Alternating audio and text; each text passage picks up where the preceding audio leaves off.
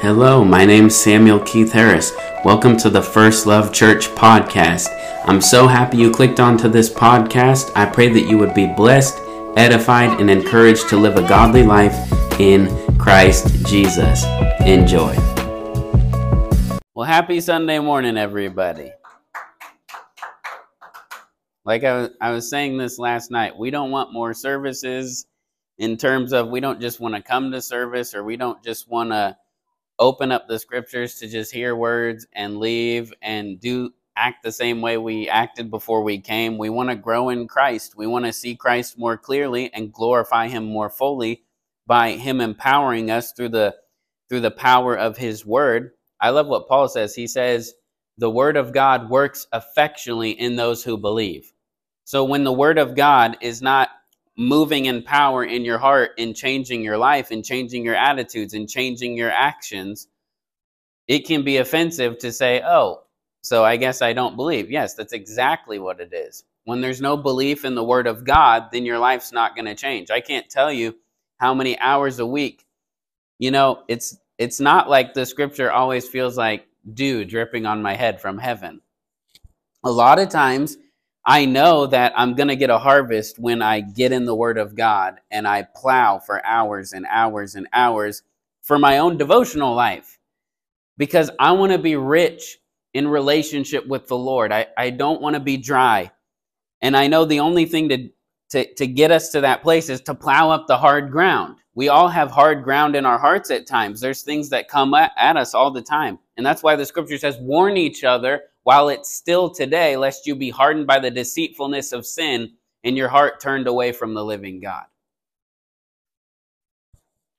So let's look at Isaiah chapter 57. Isaiah chapter 57.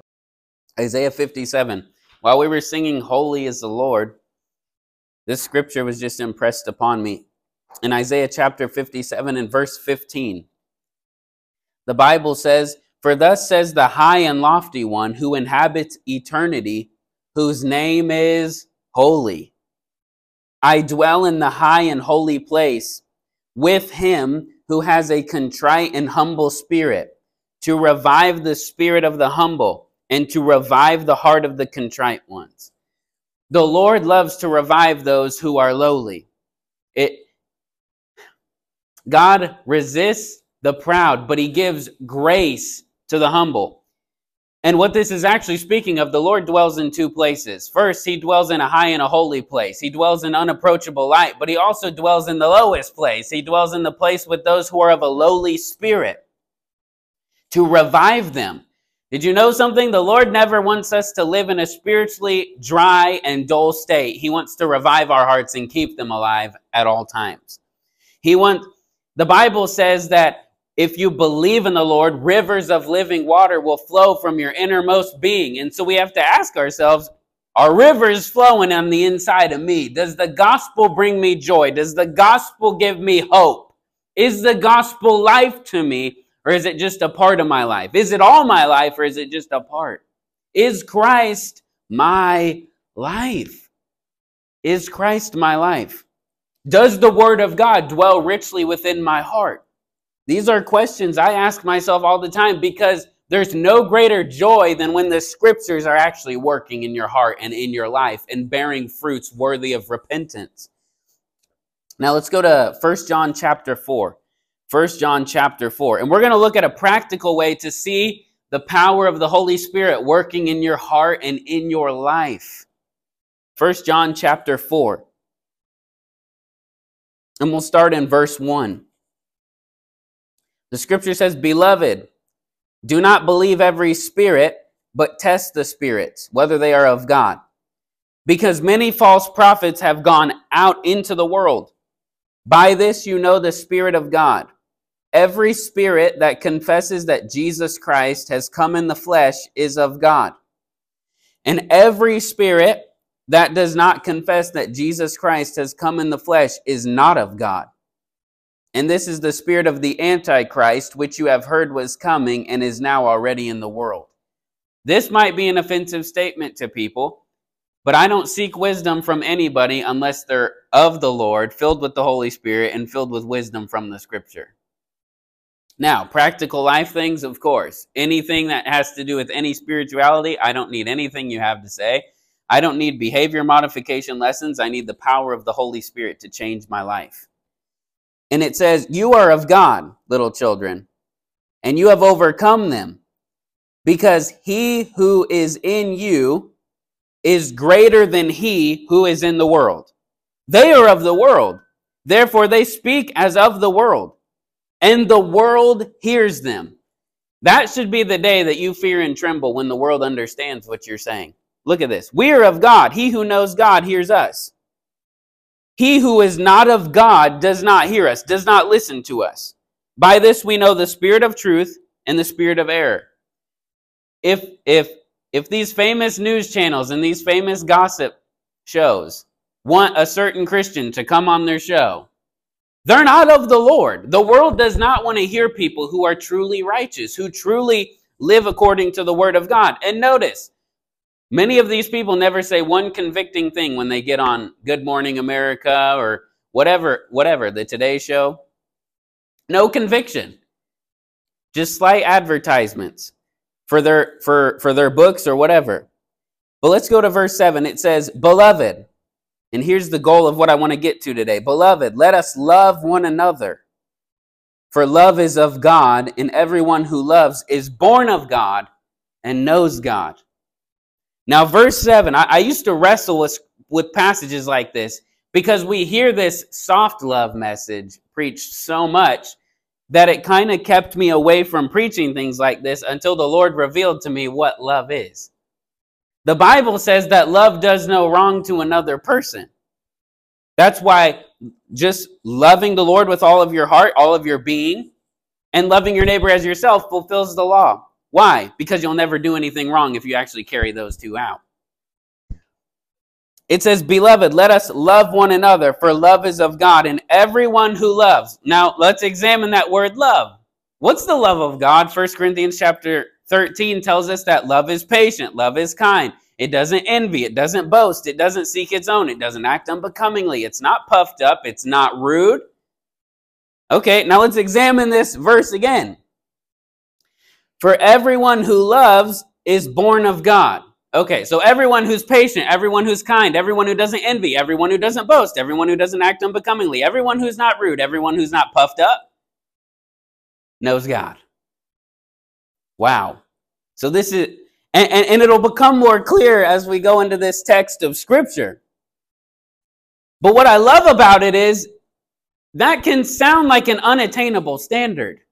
And the Bible's not saying we are going to have every facet down pat the whole time. But what it is saying is that there will be evidence that the Holy Spirit actually lives in us. Look at this. He who does not love does not know God, for God is love. I fear and tremble when I see people that don't strive to love other believers or love people in the world. Because God's love. In this, the love of God was manifested toward us. God actually revealed what love is. That God has sent his only begotten Son into the world, that we might live through him. In this is love. Not that we loved God, but that he loved us. And he sent his Son to be the propitiation for our sins. This is love. That God would look at his enemies and say, I love them.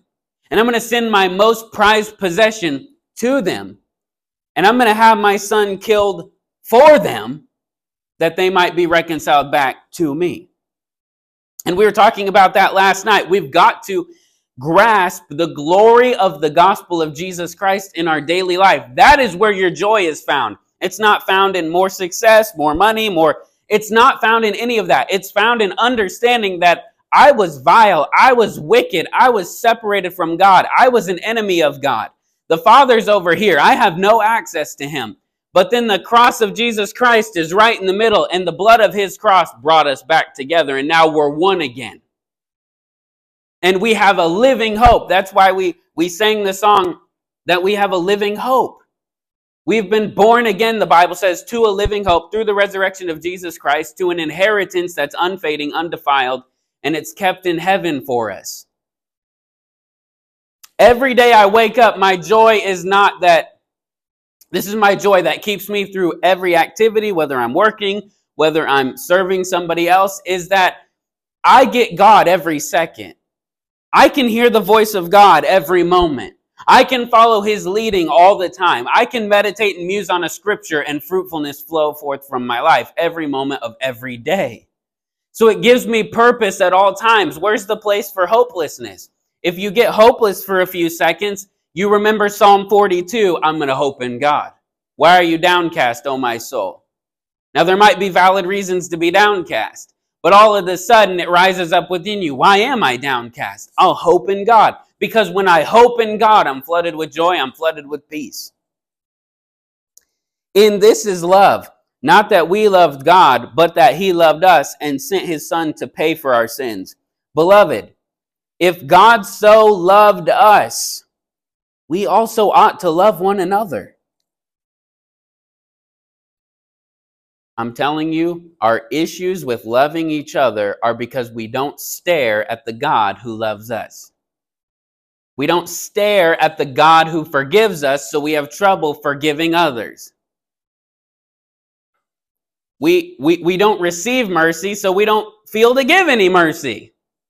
But when you see how corrupt and vile you've been and how God has been merciful to you and how he's loved you, he knows more faults than you even know you have. And he still sent his Son, and he still declared, I love you, before you ever said you loved him. While you were an enemy, Christ had already died.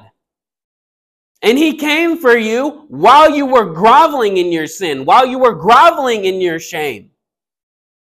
And he pulls you out by his strong right hand. And when you first get saved, you think, oh, I'm perfect now. And it's like, oh, wait a second. The Lord reveals layers. Oh, there's pride in my heart a little bit. Oh, we need to get out of that. But the Lord still loves you and has mercy for you. So when somebody else commits a sin or acts wrongly, you tend to have mercy toward them because you are actually actively receiving mercy. Beloved. I like how he addresses us that way. Beloved, you're beloved. If God so loves us like this, we also ought to love one another. Verse 12, no one has seen God at any time. All right. If we love one another, God abides in us. Now, I think about that actively. So I'm excited about this portion of Scripture. If we love one another, God abides in us. We can actually experience the reality that God lives in us as we choose to love other people. Why? Because that requires God to be in you to actually love people the way he's called you to love them. If we love one another, God abides in us, and his love has been perfected in us. By this, we know that we abide in him and he in us. This is important, right? That's basically saying this is how you know God lives in you. And if God doesn't live in you, hell will be your home, and you have no living relationship with God. So I need to know how to know if God lives in me. By this we know that we abide in him and he in us, because he has given us of his Spirit. Hold on a second. How many of you can see the Holy Spirit living in you? Now think about this. You can't see the Holy Spirit living in you with your eyes, but you can see the Holy Spirit living in you through his fruits. Let me remind you of something. They're not the fruits of you that God just gives to you. They're the fruits of the Holy Spirit who lives in you. So it's evidence, oh, God is living in me. He's living in my heart, and he's actually living through me. What does Galatians chapter 2 say? It's no longer I who live, but Christ that lives in me. He lives in me, and that's why he comes out of me. By this we know that we abide in him, we live in him, we remain in him, we have our moving and our being in him, and he in us. Because he has given us of his precious Holy Spirit. And we have seen, as a result, we have seen and testify that the Father has sent the Son as Savior of the world. How? By the Spirit who lives in us. There's no way, if it weren't for the resurrection of Jesus Christ from the dead, that I could live this way. I can testify God's alive. Jesus died for my sins, and he was resurrected. Verse 15, whoever confesses that Jesus is the Son of God, God abides in him, and he in God. And we have known and believed the love that God has for us. That's another aspect to this. Have you come to know, one, the love God has for you, and have you come to actually believe that he loves you? Many people never catch a grasp of the reality that God loves them, and it's because they don't know the Holy Spirit. And this could be for various reasons. It could be because they're holding back from God. But if you say, God, I want to know your love, and I want to know you, and I want to be changed by you, and you really mean it, and you have nothing reserved in your heart for you, your little sin on the weekend, your little fun with your friends. No, if you really want to know the love of God that surpasses knowledge that you can experience, he'll reveal it to you. He'll fill you with his Spirit. We have known and believed the love that God has for us. God is love, people. God is love. So if God is love and we want to love like God and we want to look like God, then we need to know God really. You got to examine your heart. Have I been struggling to love people this past week or this past month or this? How am I doing? I gauge my spiritual life by how I'm loving people. I gauge on if I'm filled with the Spirit by how I'm loving people. Was I patient? Was I kind?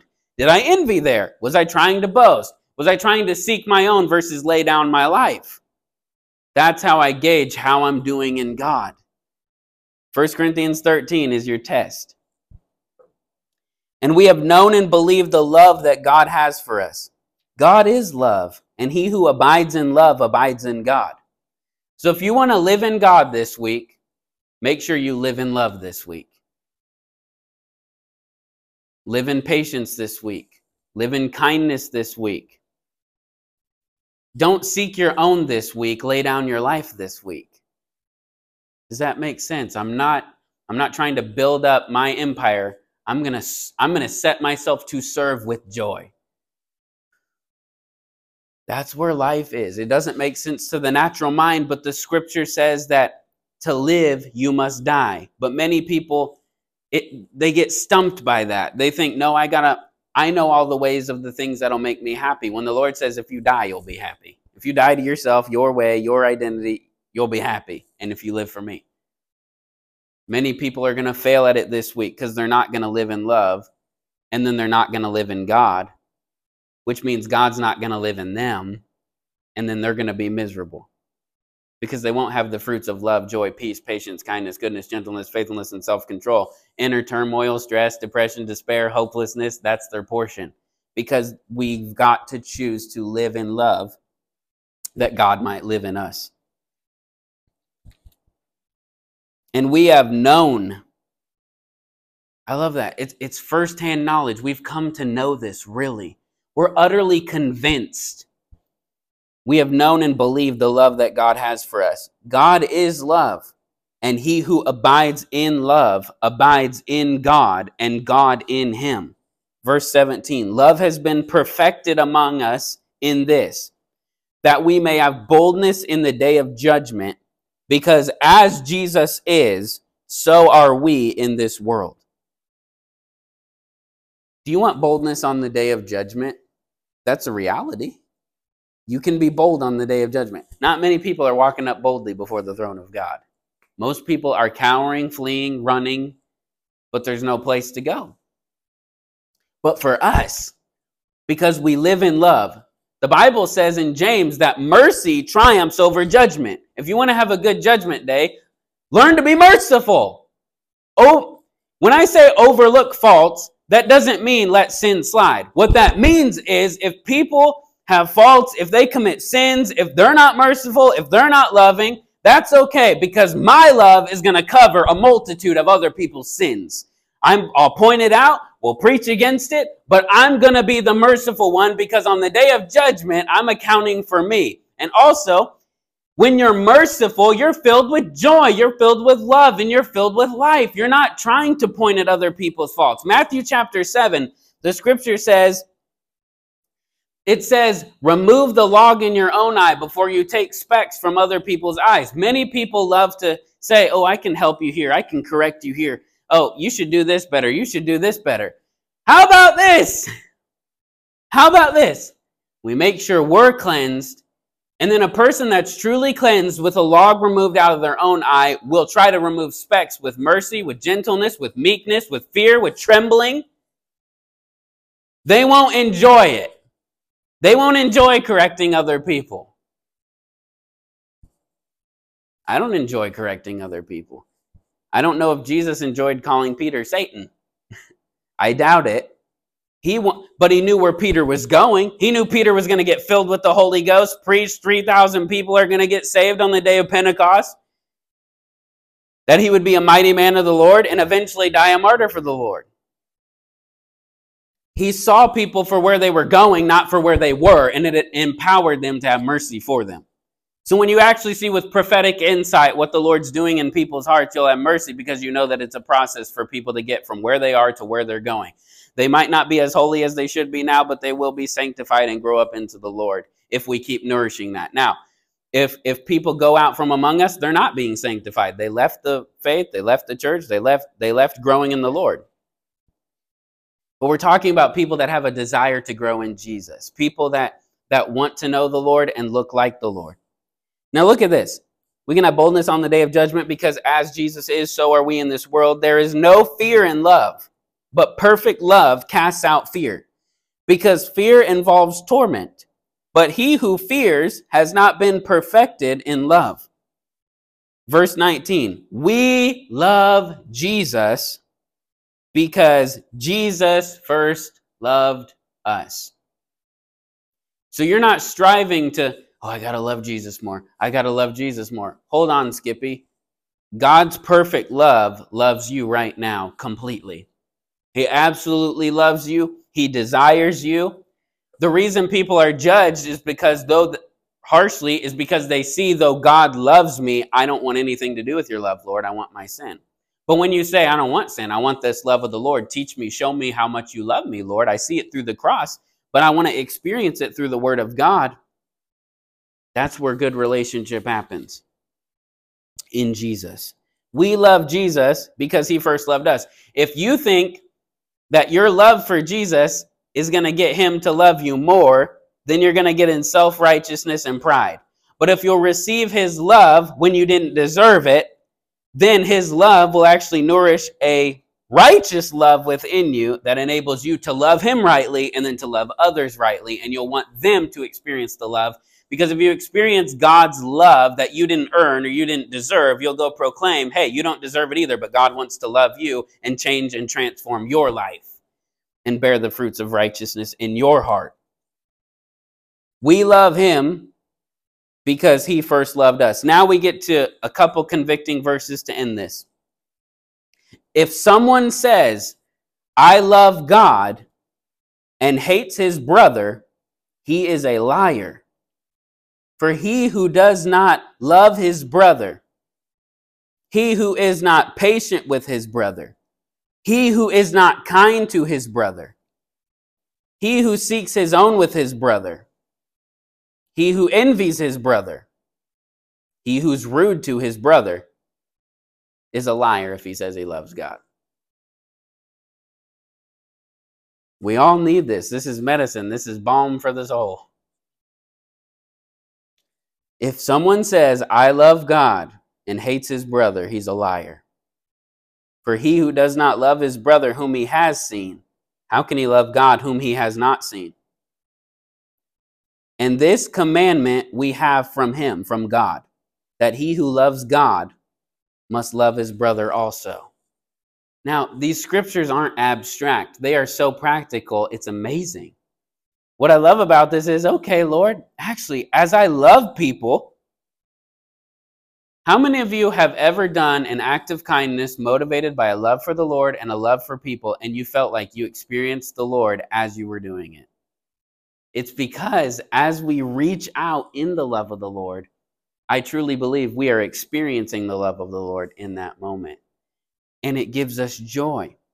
But also, when we start to talk a little too much about our brother or our sister, we're like, I shouldn't be doing this. Lord, forgive me. That didn't feel good, did it? Because grace isn't on that, but grace is on us actually living this out for real. And so when you actually are patient with people that you'd normally be impatient with, when you're kind to people you'd normally be unkind to, when you're not rude to them, and in the past you would have been, when you envy people but now you rejoice in their success, all these things are showing that the Holy Spirit has taken dominion over your life because you've allowed him to. You're ruling over sin now versus sin ruling over you. Because the Bible says this, for sin shall not have dominion over you. For you're not under the law, but you're under grace. What's the law? Be kind, but in your heart you have hate. What's grace? Be kind. Oh, I can actually be kind because the grace of God is in my heart, and now kindness flows from that stream. So this is all, it's more than just obeying the letter, it's walking in the Spirit. If I have hatred in my heart, I can't boast and lie against the truth.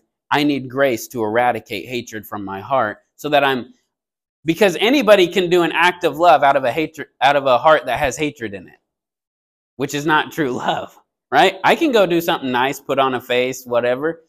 But is it in my heart? Is it deep rooted in my heart? Because the scripture, a hypocrite is actually a play actor that puts on a mask to do a good deed, but really they don't care. They don't have compassion. There's no life of the Spirit in their heart. We don't want to be like that. I don't want to be like that. And by God's grace, we aren't like that. But I just want to point these things out because we need reminded of them. If I say I love God and I'm unkind, impatient, irritable, I can't tolerate people, I need to repent. And as I love my brother, I prove I love God. And you prove you fear God. And you prove you know God. And you prove that you live in the revelation of God sees me at all times.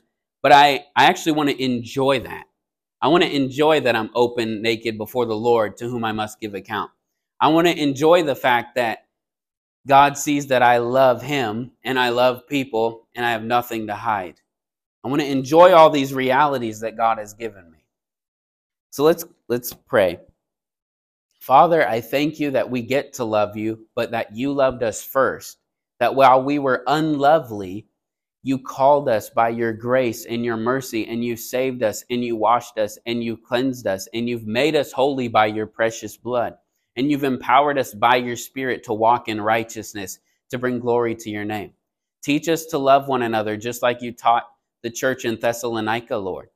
The scripture says, Paul said, I don't even need to write to you on how to love each other, for the Lord has taught you himself to love one another. So Lord, teach us to love one another rightly, to bring you glory, to bring you honor, and to bring you praise. May we be patient with others. May we be kind to others. May we seek others' benefits and not our own, Lord. And we'll find in that place that joy's overflowing, life's overflowing, hope's overflowing, and peace is overflowing. We love you and we honor you, King Jesus. Get glory out of our lives going into this week. It's in Jesus' precious name that I pray. And everybody said, amen. Well, Sam loves you. More importantly, Jesus loves you. And First Love Church loves you. Have a blessed Sunday.